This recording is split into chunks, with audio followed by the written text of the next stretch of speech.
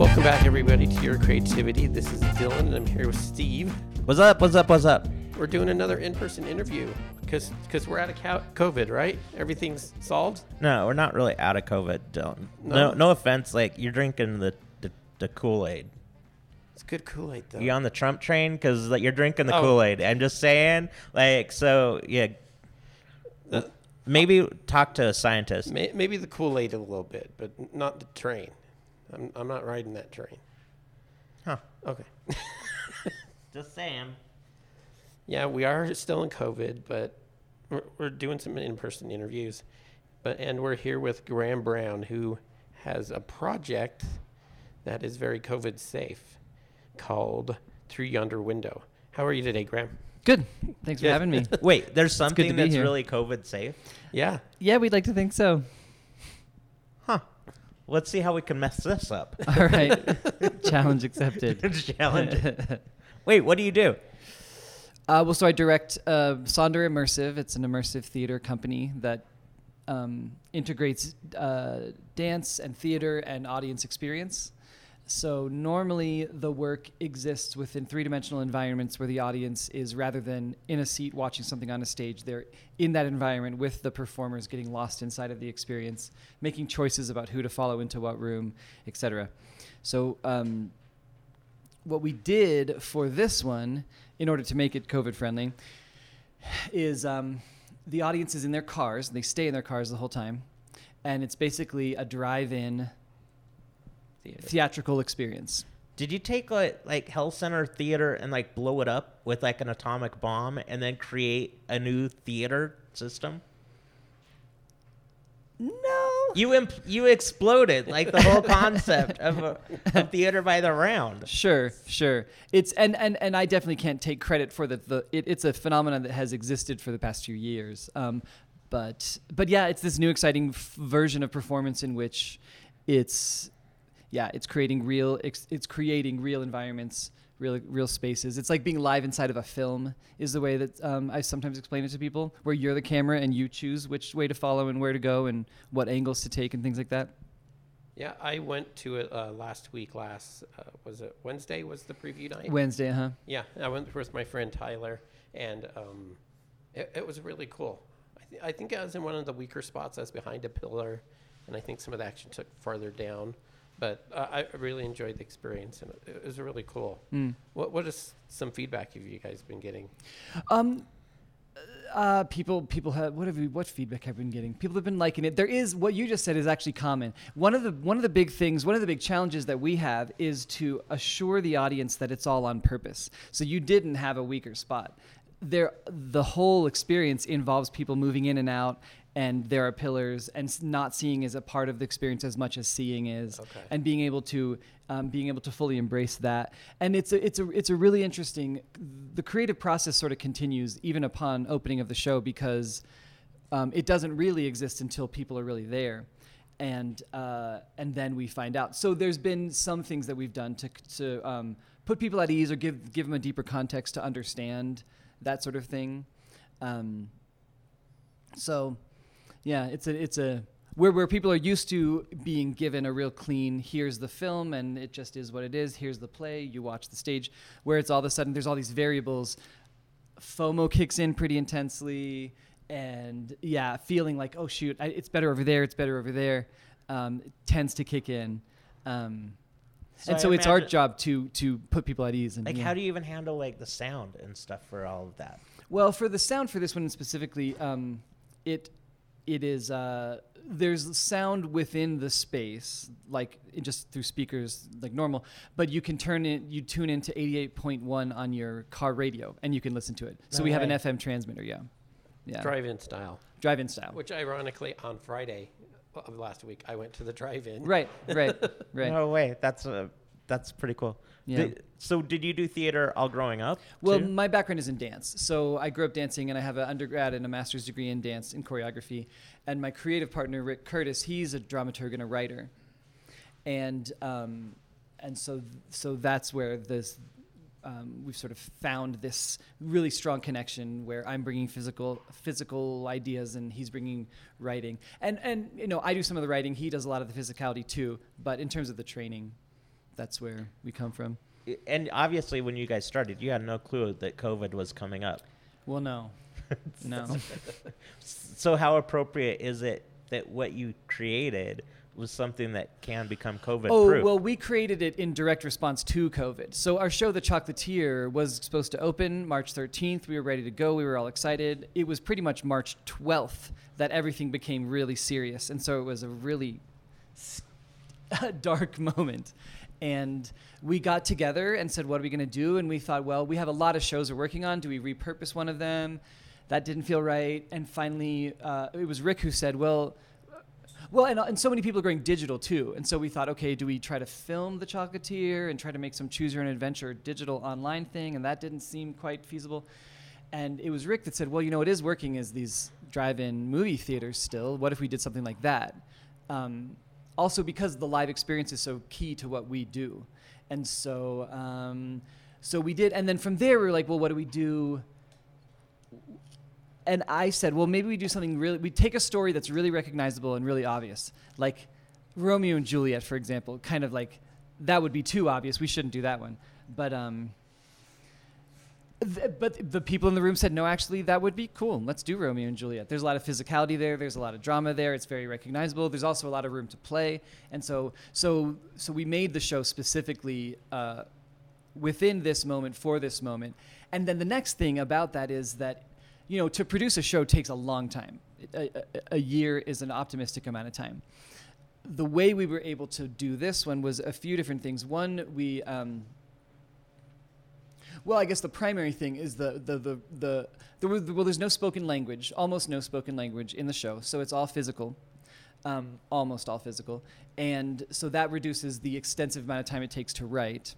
And again, we picked this recognizable story. But then in the rehearsal process, instead of choreographing every given moment, almost the entire show is being, they're improvising. The specific moves are being improvised.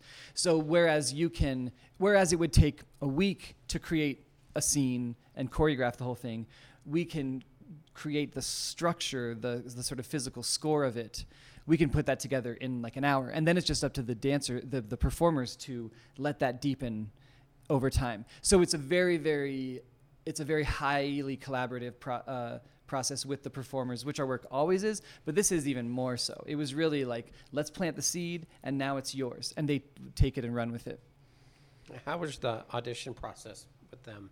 We didn't audition. We okay. worked, we gathered, it's not that we have a set company, but we gathered people that we know. So everyone in the show is in The Chocolatier, with one exception, who's the nurse, Scout Smith. She was, she's somebody I've worked with before though, and I recruited her when we lost a different performer.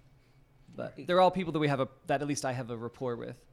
I want to kind of go a little in depth of just touching on, you had the experience of this whole play, The Chocolatier, was about to go on. Mm-hmm. I know you'd probably spent hours and hours on rehearsing and everything for that. I don't think people understand like the dark moments, like when all of a sudden when COVID came down. Yeah. Can you delve into that a little bit? Like go into what your thoughts really were. What happened for me personally? Yeah, and then was there a moment when you were like, we're done? And then just the transition to how you did talk about, well, we could do this. Yeah, okay, sure. And mostly because I think people don't understand that sometimes you can have really shitty moments and still get out of it. Yeah, well, that's really interesting you say that, because to be honest, it wasn't, so I have to back up a little further. We did The Chocolatier. It was first titled Thank You Theobromine, and it ran for 2 months at the end of 2019. And while it received really great critical praise and so forth, just general ticket sales were very, very low. And we put a big risk into that show. So that experience of that show not sailing the way we had expected was so intensely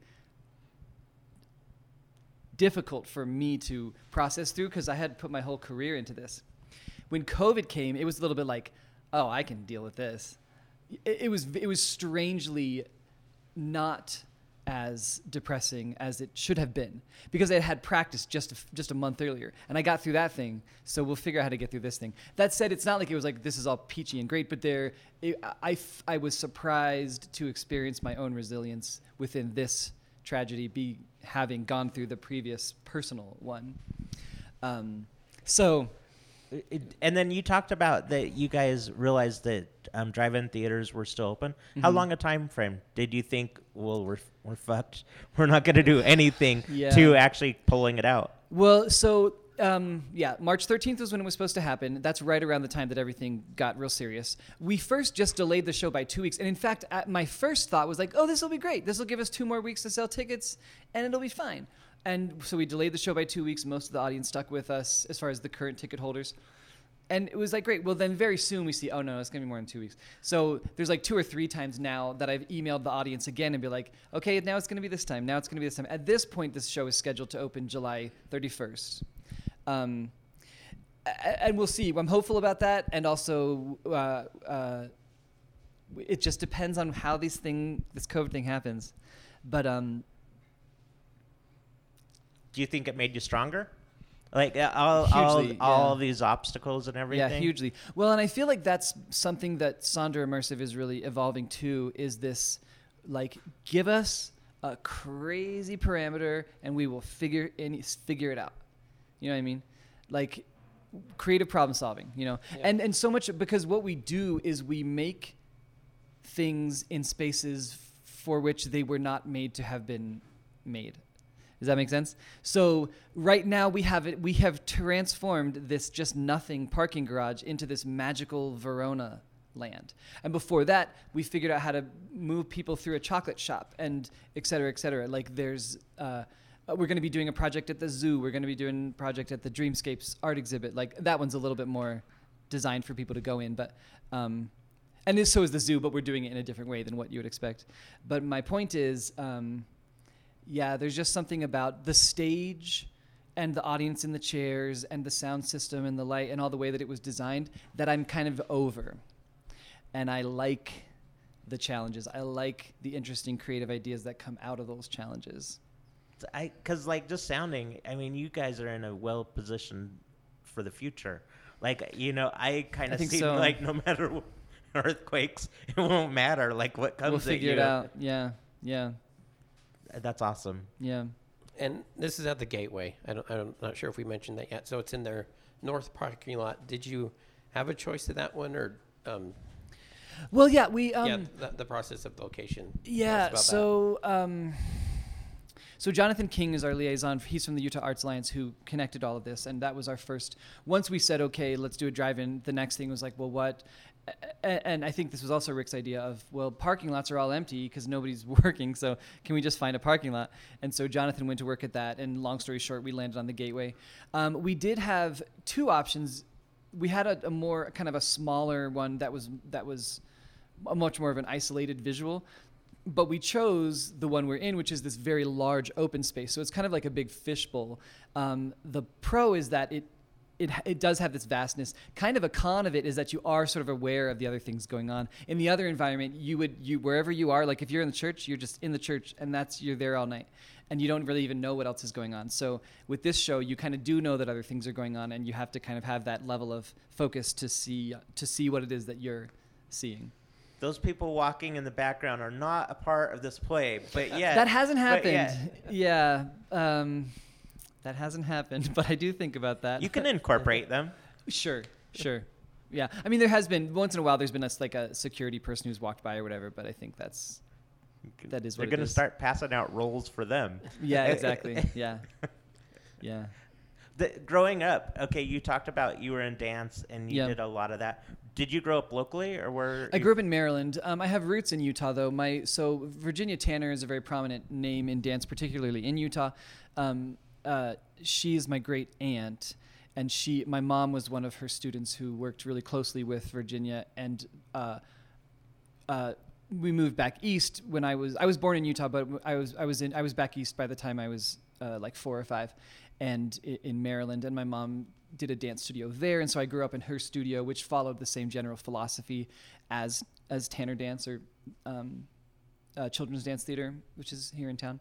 And then what made you want to move back to Utah? Well, there's been such a moment of weakness. It's been a big ping pong moment of weakness. Well, I did my undergrad at the U. It has one of the stronger dance departments in the country, actually, and so I went there, and then and kind of got met my ex-wife and started our family and started our careers, and then went back east again. I did grad school at University of Maryland in dance, and was dancing for a company called Pearson Vidrig Dance Theater back there as well. And then I got hired at BYU, and so we moved back, and I was on faculty at BYU for a while, and now I still live in Provo, and I drive to Salt Lake every day making crazy shows in garages and chocolate jobs. Have you ever thought of doing it down there in Provo? I mean, no, I just don't know that we're going to sustain. I don't know if it's financially viable in Provo. And there's a little bit of a consensus among my contemporaries about that. In fact, I mean, the person who designed this show, his name's Jake Buncher, and he does the Boxcar, and he used to be in Provo, and he's also relocated to Salt Lake for similar reasons. Like he and I were working together a little bit in Provo, and we both had this like, we're gonna make Provo. I used to joke and say, I want to make Provo the next Brooklyn. Like, it's not Manhattan, but it's pretty cool. And it just, I think, was at least too big of a task for either of us. So. Is their art community just not as broad as it is? Well, up here, there's not as many. The population is smaller. Yeah. I mean, but Salt Lake City is really the art hub of the state. Yeah. You know, so. And speaking of, you've collaborated with one of our past guests, Sackerson. Oh, yeah. A few different shows. Oh, good. Yeah. Yeah, you mentioned you were the choreographer with The Little Prince. What other stuff have you worked on with Well, them? Sackerson, I mean, we're really close. Sackerson produced my show Sonder that happened in 2017, which was, we took over the old, the Bay nightclub. It's now Cafe Melisse. Yeah, I watched a video of that, and I went with my parents to the club. So I flashed back to that when I watched that video. Yeah. So Sackerson produced that, and that show was really, really successful, and that really started the momentum of what is now Sonder Immersive. We've named the show kind of after, we've named the company after the show that got it all started. And also, this is a tangent, but the word Sonder perfectly describes what we're doing, which it's from the Dictionary of Obscure Sorrows. It's this dictionary that this guy has created, and the word means essentially that moment of realization that everyone all around you has a life as complicated and intricate as your own, and that we're all kind of interweaving throughout one another's stories in these, you know. And so, anyway, and actually Alex Ungerman, one of the Sackerson co-producers, he came up with that title for that show. So yeah, they produced Sonder, and I choreographed Little Prince for Dave. And then Dave Mortensen, he was actually our initial, when we started Sonder Immersive, he was the business manager. He's since shifted to, you know, focus more exclusively on Sackerson, and we have a different business manager. But Dave, he's helped when I've had sound issues. Dave has come right around and helped with this in the parking lot there. Like he is an ally. He is a crucial ally. Did you see their walk around yeah. play? Mm-hmm. Yeah, me and my wife went to that, and that was super cool. And I Yeah. saw him help with the sound.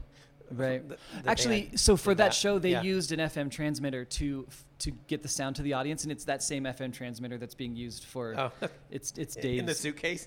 Well, no, we have okay. it hidden. We have it hidden in the pulpit of the church. Okay. But that's how the audience is getting the sound in their cars. Very cool. So we're gonna have to hack into your system, and then produce voices from God that's gonna come into your play, and then you're gonna be, where is this coming from, Yeah. Steve? Well, now You'll away. know it's now me. We'll know. Yeah, You'll exactly. see me huddled down in a corner somewhere in the parking garage Yeah.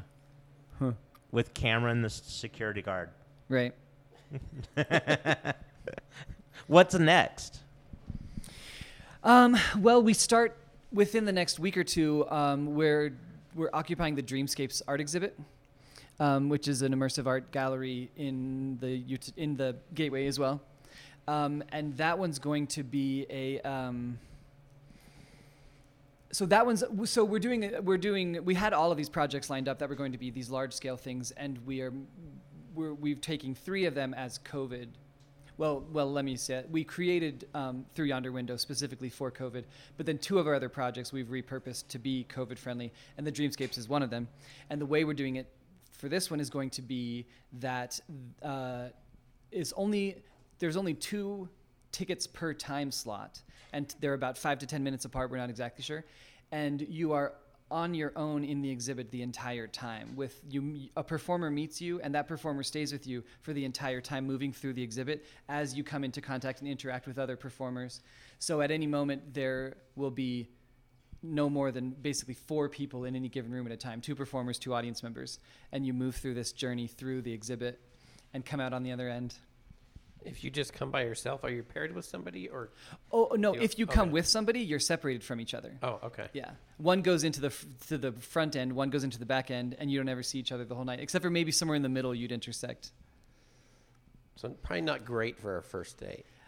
Oh, it's great for a first It could date. be great No, for a first it's really date. great. No, the thing is, this is another thing about changing expectations and perceptions, is that I think it's the best, because really, if you're sitting there watching a movie, you're just sitting there, you're pretty much in isolation anyway. You just happen to be a few inches away. This way, the 2 of you are having completely different experiences, and then when it's over, you can go talk forever about all the different things you saw and experienced. And so I think it's the best kind of a date.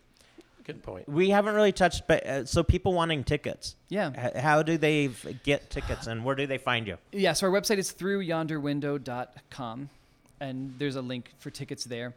And I can kind of explain the kind of setup if that's of go for it. interest. Yeah. So the way that it works, and this is information that I've sort of added since you saw it, in terms of that it's going to be conveyed to the audience before they come in, but so it's a very, very large space, and by design, you actually don't see more than you do see, because there's so much going on. So you are led really specifically into a spot within Verona, and your car is parked at a real specific angle, and it might feel a little funny because there's pillars nearby and stuff, but it's designed for visibility of certain things. And there's 3 main environments, which are the church, the city, and the homes, the Montague and Capulet homes right next to each other. And the whole thing is on kind of an angle, so I sort of reference it as top and bottom. At the top is the church, and if you're in the church, your primary the primary characters that you see the most of are Friar Lawrence and Juliet's nurse. And if you're in the middle, it's Tybalt and Mercutio in the city. And at the bottom, in the Montague and Capulet homes, it's Lord Montague and Lady Capulet and their interactions. Romeo and Juliet pretty much move evenly throughout the entire place. But these other people's stories are kind of prominent. So I think you were probably in the city.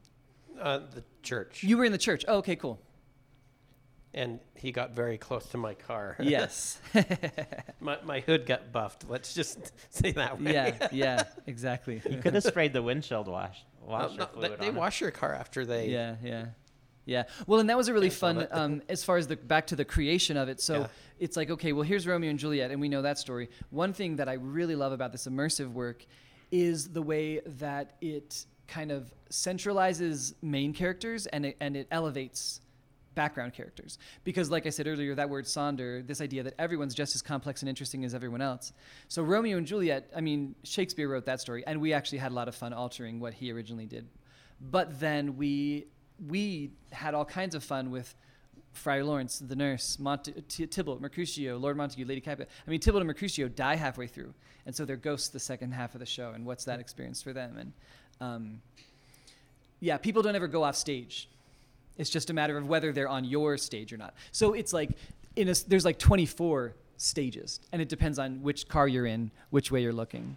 It's this mix between like an immersive theater experience with a theater in the round experience, and almost with kind of a film experience, because sometimes you just see an arm, or you just see there's this kind of filmic design, I think, to it. And so how long is it going to run? We have tickets out through this weekend. If things go well, we hope to extend. We'll just have to see how it goes. Okay. So, yeah. Exciting stuff. Yeah. Is there anything that we haven't asked that you want to cover, like past shows or, your dream show, like, or is that always changing? Our dream show. Yeah. Well, Oh, and also, if anybody, you have your core group of guys, but what if somebody wants to audition? Or how can they, we how don't can have they, a core group of my personal, just as an artist, my preference is always to be gathering people rather than auditioning, because they're people that I know and I've seen over time and so forth. So that always happens. But for instance, with Dreamscapes, we needed a couple more, and we did have an audition. A lot of the current cast of Through Yonder Window, they auditioned for The Chocolatier, and we're in The Chocolatier, and then I brought them for this project. So we're accumulating a family. But yeah, we do have auditions, and we announced, so following us on social media that's the primary way that we get the word out. Sonder Immersive SLC on Instagram and Facebook. We make like Facebook events, for an audition, etc. For this Dreamscapes audition, it was a online submission because of COVID, and then we called back a few people to do a very small group of people to come and do a live audition. So yeah, we're always interested in accumulating performers, and I think what's really fun about the work also is that we're the interest in who we're working with varies a lot. So yeah, we want professional dancers, but we want professional actors. We want kind of everything in between. It's a real mix. So of the cast of Through Yonder Window, it so happens that only 2 of them are, dancers, quote, and the other 6 are actors, quote. And I say quote because it is like, if you have a degree in dance and you have a degree in theater, there's that distinction. But we are really interested in teasing that out and giving the giving the dancers speaking parts and getting the actors moving. Everyone has to do both, and there's a real interest in fluidity between sort of what those things means. And on the subject of fluidity between things, another thing that we are really interested in is pushing past expectations in all of the ways in terms of like gender and age and size and race or any of those things, ability, disability, any of those things, we're interested in pushing beyond them. In fact, Rick, who he plays the Lord Montague, really big guy, kind of gruff, big beard. He was going to play the nurse originally, actually, and we were going to have fun pushing that. And then it shifted the way it did. But yeah, we're really interested. We don't. I did a lecture once at UVU, and I realized it was sort of a mistake after I did it because of who was in the room I was talking to. But the teacher was asking me, what do you look for? And I was like, well, if you're not a skinny young white girl, you're already a step ahead. Because I'm so tired of that, and that was like the entire population of the room. And that's why I reassured them. Well, not everyone thinks that way. There's a place for skinny white girls too. But we love different sizes, different ages, different levels of experience you're bringing to the performance. It all enriches the work a lot. Awesome. Yeah. Dylan's like the professional one. He has like the whole list of questions. It's just to get me started. I'm not good off the cuff like you. When you're creating things, what kind of situations are most creative for you? Do you kind of get an idea at first and then collaborate, or do you start with the collaboration at first and the way that it's been working? So with Sonder, it was a show that I had. So Sonder began as just a dance in a faculty concert when I was in grad school, and then it evolved into a show, and then I got this whole immersive, which was just on a stage, and then I got this whole immersive thing, and it sort of went, and then I did a version of it at the Rose Wagner in the Black Box Theater that was sort of partially immersive, and then Rick came on and we made it fully immersive. So that was one thing that happened. It was like a 6-year burn. With The Chocolatier, I initially had the idea of, actually my son was Willy Wonka in this middle school play, is the way it started. And I just thought we could do a Wonka, that would be cool. And as soon as we got into the venue, which was the Chocolate Conspiracy, and talked to AJ Wentworth, the owner of Chocolate Conspiracy, we got inspired by all of that, and Wonka went away very quickly and it became that. But I guess a shorter answer would be, what we've developed now is that we have an idea. We want to do a chocolate. It's about chocolatiers. We want to do a Romeo and Juliet playoff. We want to do this. We want to do an embodiment of the Dreamscapes art exhibit. And then we have the general idea, and Rick pretty much goes in his lair and disappears for a while and writes a draft. And write is a loose word, because much of what a lot of what we do isn't scripted, isn't actually speaking. It's improv. A lot of it is. Well, no, not this one. This Through Under Window is improv, but a lot of it is choreographed. It's movement, and that's how we're telling the stories. And so it's sort of a bunch of detailed stage directions a lot of the time. The script is, when there's not actual speaking. But anyway, Rick pieces that together, and we have these fun, kind of wild, complicated charts and ways that we track all the different things that are happening all at the same time. And then Rick and I get together with that rough draft, and we tease it out and mess with things, and then we take it to once we have a pretty good understanding of it, we then bring the cast in and start building it. And changes continue to happen all the time, because it exists a certain way in our head, and then it manifests totally different once the actual performers are in the room and things like that. So it's in the ideal world, if I had all kinds of money, we would just get everybody in the room, and it would just be our full-time job, and we would just make it from absolute scratch. But for efficiency's sake, we found this to be a nice compromise. Okay. Steve, do you have any more questions for him, or should we go into the bonus round? I think we should go into the bonus, but I might pop up. I do like how, I mean, just how you are so creative and that you're always just evolving. Like, I just think that's so key. Yeah. And it sounds like, because I think people, even myself included, get so stuck in a rut of like how I need to be doing things that if anything comes and throws that off and changes, I don't know how to deal with it. And I think a lot of businesses are in the same boat where, what now? What do we do? And I love your approach of how it was what it was, and you just kind of, all right, now what? And you kind of go with the flow. I love that experience. I appreciate that. I will say tenacity has been, people have often described me as having a lot of tenacity. And that's really stuck with me in reflecting upon that. Like, you just got to scrap to make this work, because giving up is always the much simpler, more obvious choice. You know what I mean? But there's something that I just can't let go of, and it, just keeps the work going. And it's been the great. So I've been doing this full time as like artistic director of Sondra Immersive for just about a year, depending on where you kind of measure it. And it's been the most stressful and the most just rewarding thing I've ever done. And we are really excited to just keep momentum going and keep rolling. Can I ask you a question about your experience? Oh, is that allowed? Yeah, go for it. Well, so what was for you, like, what was prominent themes, or what sort of stuck out to you as far as like the experience of it? Just seeing, those big scenes kind of acted out in the dancing, since the dancing was so prominent in it.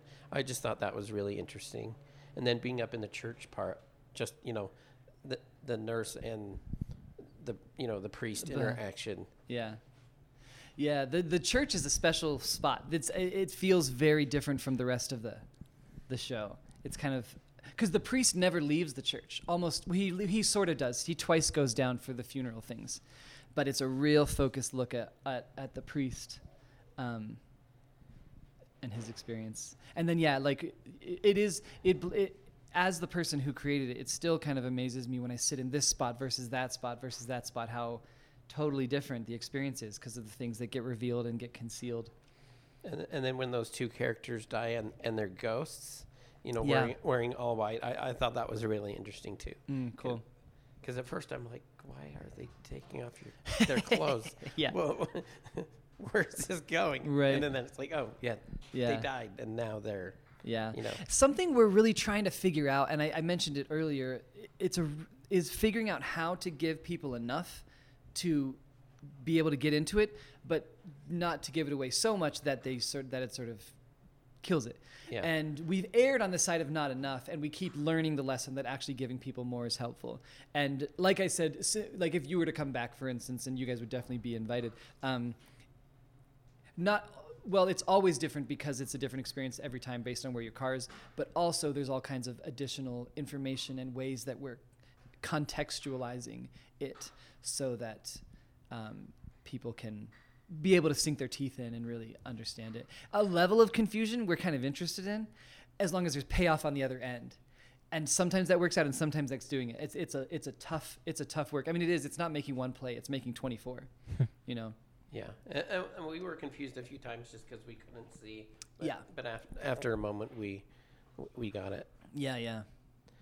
Oh, the Chocolatier, basically your next one, or is the Dreamscapes next? Well, yeah. So Dreamscapes is next. We start rehearsals. Hopefully a week from today we'll start, and then we're gonna open sometime in the summer. The zoo, we have a big commission from the Hogle Zoo, which was going to be a very different thing because the commission came before COVID. Now it's going to be this after hours, very kind of exclusive thing, which will be also COVID friendly. And we hope to get that going. Maybe early fall would be awesome, which is also about the time that the Chocolatier will open. So yeah, we have a bunch of things brewing. It's all the questions of kind of COVID and the other logistics. So you're in a chocolate shop right now. Yeah. Tell us a little bit what the story of the Chocolatier is. Oh, I'd love to. In closing. Yeah, I'd love to. So the Chocolatier is, it's a story about a person who is passionate about something that a lot of people don't think is all that worth being passionate about, chocolate. And I think, and I say it that way because I just really relate to it as an artist who has spent an entire life making a career out of something that many people would consider a hobby. It's not something a father-in-law is super excited to hear that their daughter's marrying someone doing this. You know what I mean? A chocolatier? What do you mean by that? Well, I don't know. Like, Maybe every father-in-law would want that. Okay, fair enough. Well, anyway, as a dance artist, that's Steve, not. I'll marry a Chocolatier. Yeah, totally. But the other thing about this. I know I'm single, so if any of your father-in-laws want you to marry a chocolatier, yeah, sorry, I'm still delete there. that last statement. But anyway, it's this this manifestation of this person, and it's represented by 5 different performers who all play the Chocolatier, but it's 5 totally different in like sort of a tarot kind of a way. They're different manifestations of that. Okay. So one is the kind of the sort of the front man who loves chocolate and has no conflict about it and is so passionate about it, and there's and that one's called the hero. The altruist is one of them who is trying to do everything all at once, trying to take care of their family, trying to make chocolate, trying to there's anyway there's these 5 manifestations, and you as an audience begin with one of them and end with one of them, and then throughout see all the different ways that their lives sort of interplay between each other. One of the kind of the questions of it is like, have you ever felt like there are many different versions of you inside of yourself? I think we all understand that there's part of us that hates our job, there's part of us that loves our job, there's part of us that wants to just run off to the mountains forever. What if those different versions all came out? How would they all interact with each other? Would they get along? Would they fight? Would they fall in love with each other? Would they quarrel? That's basically what happens. Kind of like Multiplicity, where there's different I've heard that. I haven't seen that, but I've heard that, yeah. Oh, it's a good movie, Michael Keaton and Andy McDowell. Right. All right, let's jump into the bonus questions. Okay. What does creativity mean to you? Okay, creativity. The thing that I think of when I hear creativity, I think of making something out of nothing is the first thing that comes to my mind. Like being able to see interesting things out of that which one may not find very interesting. Giving a spin to it, or creating its own thing. Yeah. That, and I do think of problem solving because of this show we just made where we ran miles of power cord into a parking garage. And the next one is, who is your favorite Muppet? So this is like any Jim Henson created thing. Sesame My favorite Street, Muppet? Dark Crystal. you can go Labyrinth. with whatever Muppet. Oh my gosh. I feel like I don't have a good answer to that one. Your I'm top gonna think of a 3. way better answer to Okay. that tomorrow. But right now, I think immediately. You'll phone it in. I know. You're gonna phone in the answer tomorrow. I think, I'm going to regret this, but I immediately think of Kermit the Frog. But that's primarily because I went to University of Maryland and Jim Henson went there, and Kermit is just everywhere. And so that's the one that comes to my mind. But Well, and you're running the show, and Kermit ran the Muppet Show. yeah, exactly. There you go. There you go. Me and Kermit. And he's timid and awkward, and maybe I am too. I don't know. And then the last one is, in the movie of your life, who would you like to play you? Who would I like to play me? Yeah. Oh, man. Well, I think, so people have told me that I look a little bit like I've gotten Jude Law and I've gotten Justin Timberlake. I don't know if either of them would necessarily be the choice. Jude No, Law. they're both Jude Law's really pretty talented, cool. so I Yeah, think they're totally. good. Yeah, I think so too. Yeah, Dumbledore, Jude Law, I see it. Yeah, there you go.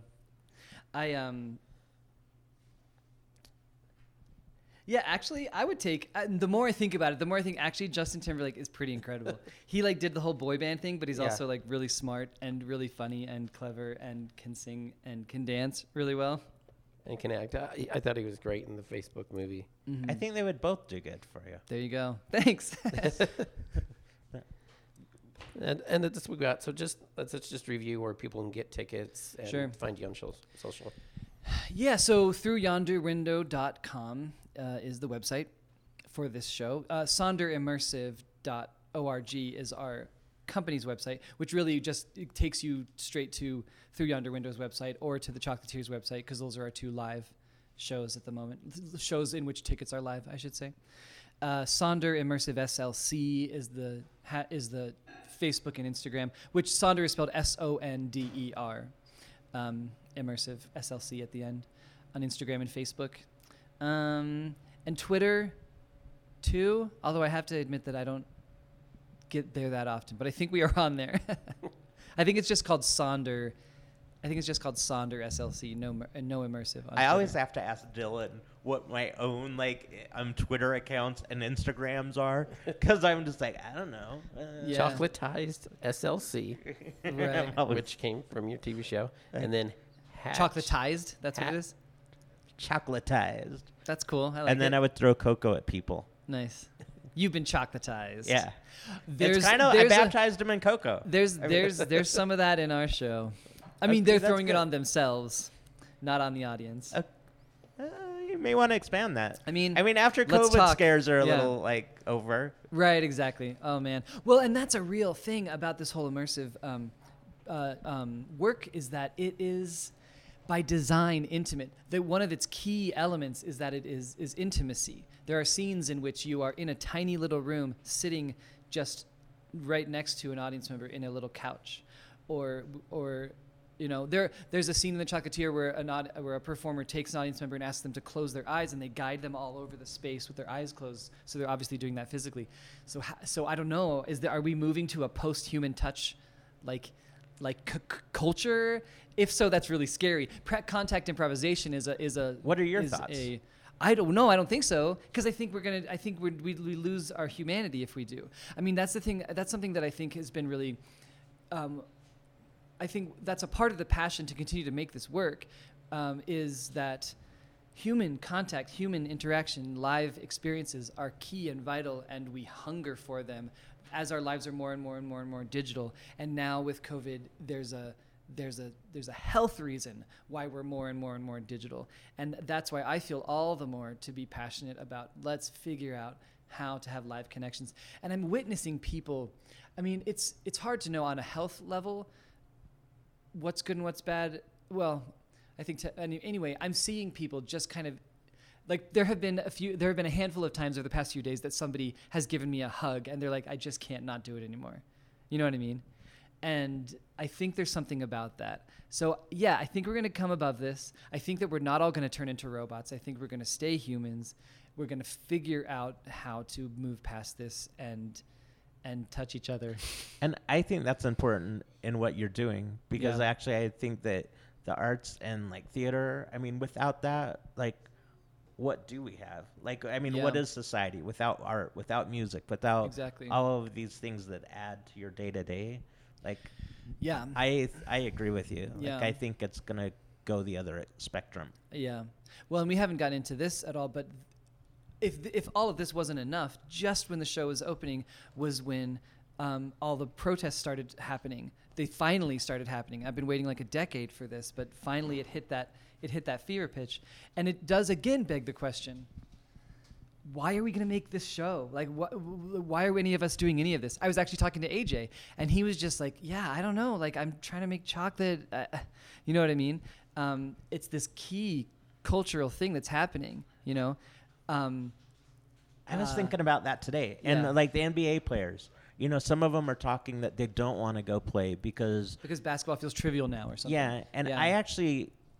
I believe my role is more important now than it's ever been. Exactly. I do too. And I think that people do need a place to go and forget all the shit that's going on Yep. in the world. And process all the shit that's going on too. I think that art is a key, even if the work isn't by design about the Black Lives Matter movement or inequality or whatever. There are it's people trying to figure out how to live their life, and that's super hard. Being a human is a hard thing, and being able to express that through art gives individuals the capacity to process that through the lens of their own experience. And we can celebrate all that. We can totally celebrate all celebrate that it. everybody's protesting and you know, making sure that there's equality for everybody. And Yeah. I mean, that's the reason. There's actually a Neat. beautiful scene in The Chocolatier where the hero, who's the one who is unconflicted, and the rejecter, who hates everything about chocolate, have this whole argument. And the rejecter's like, well, what about there's people suffering all over the world and all of this stuff, and you're focusing on chocolate. And the hero is like, well, what about joy?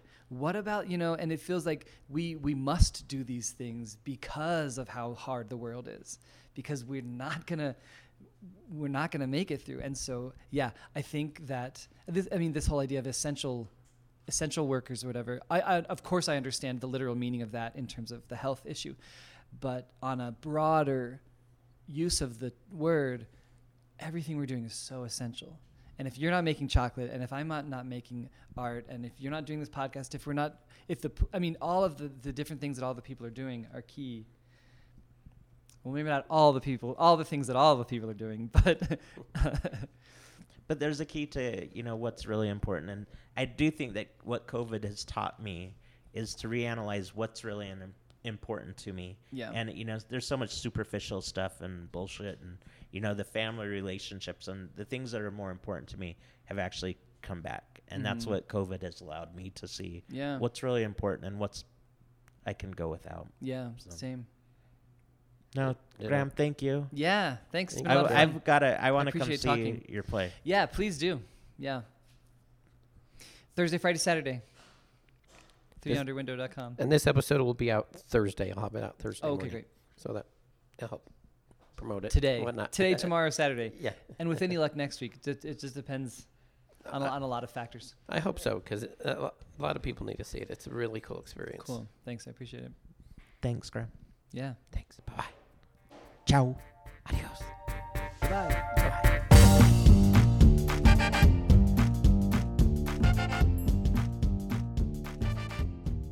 The podcast is done, man.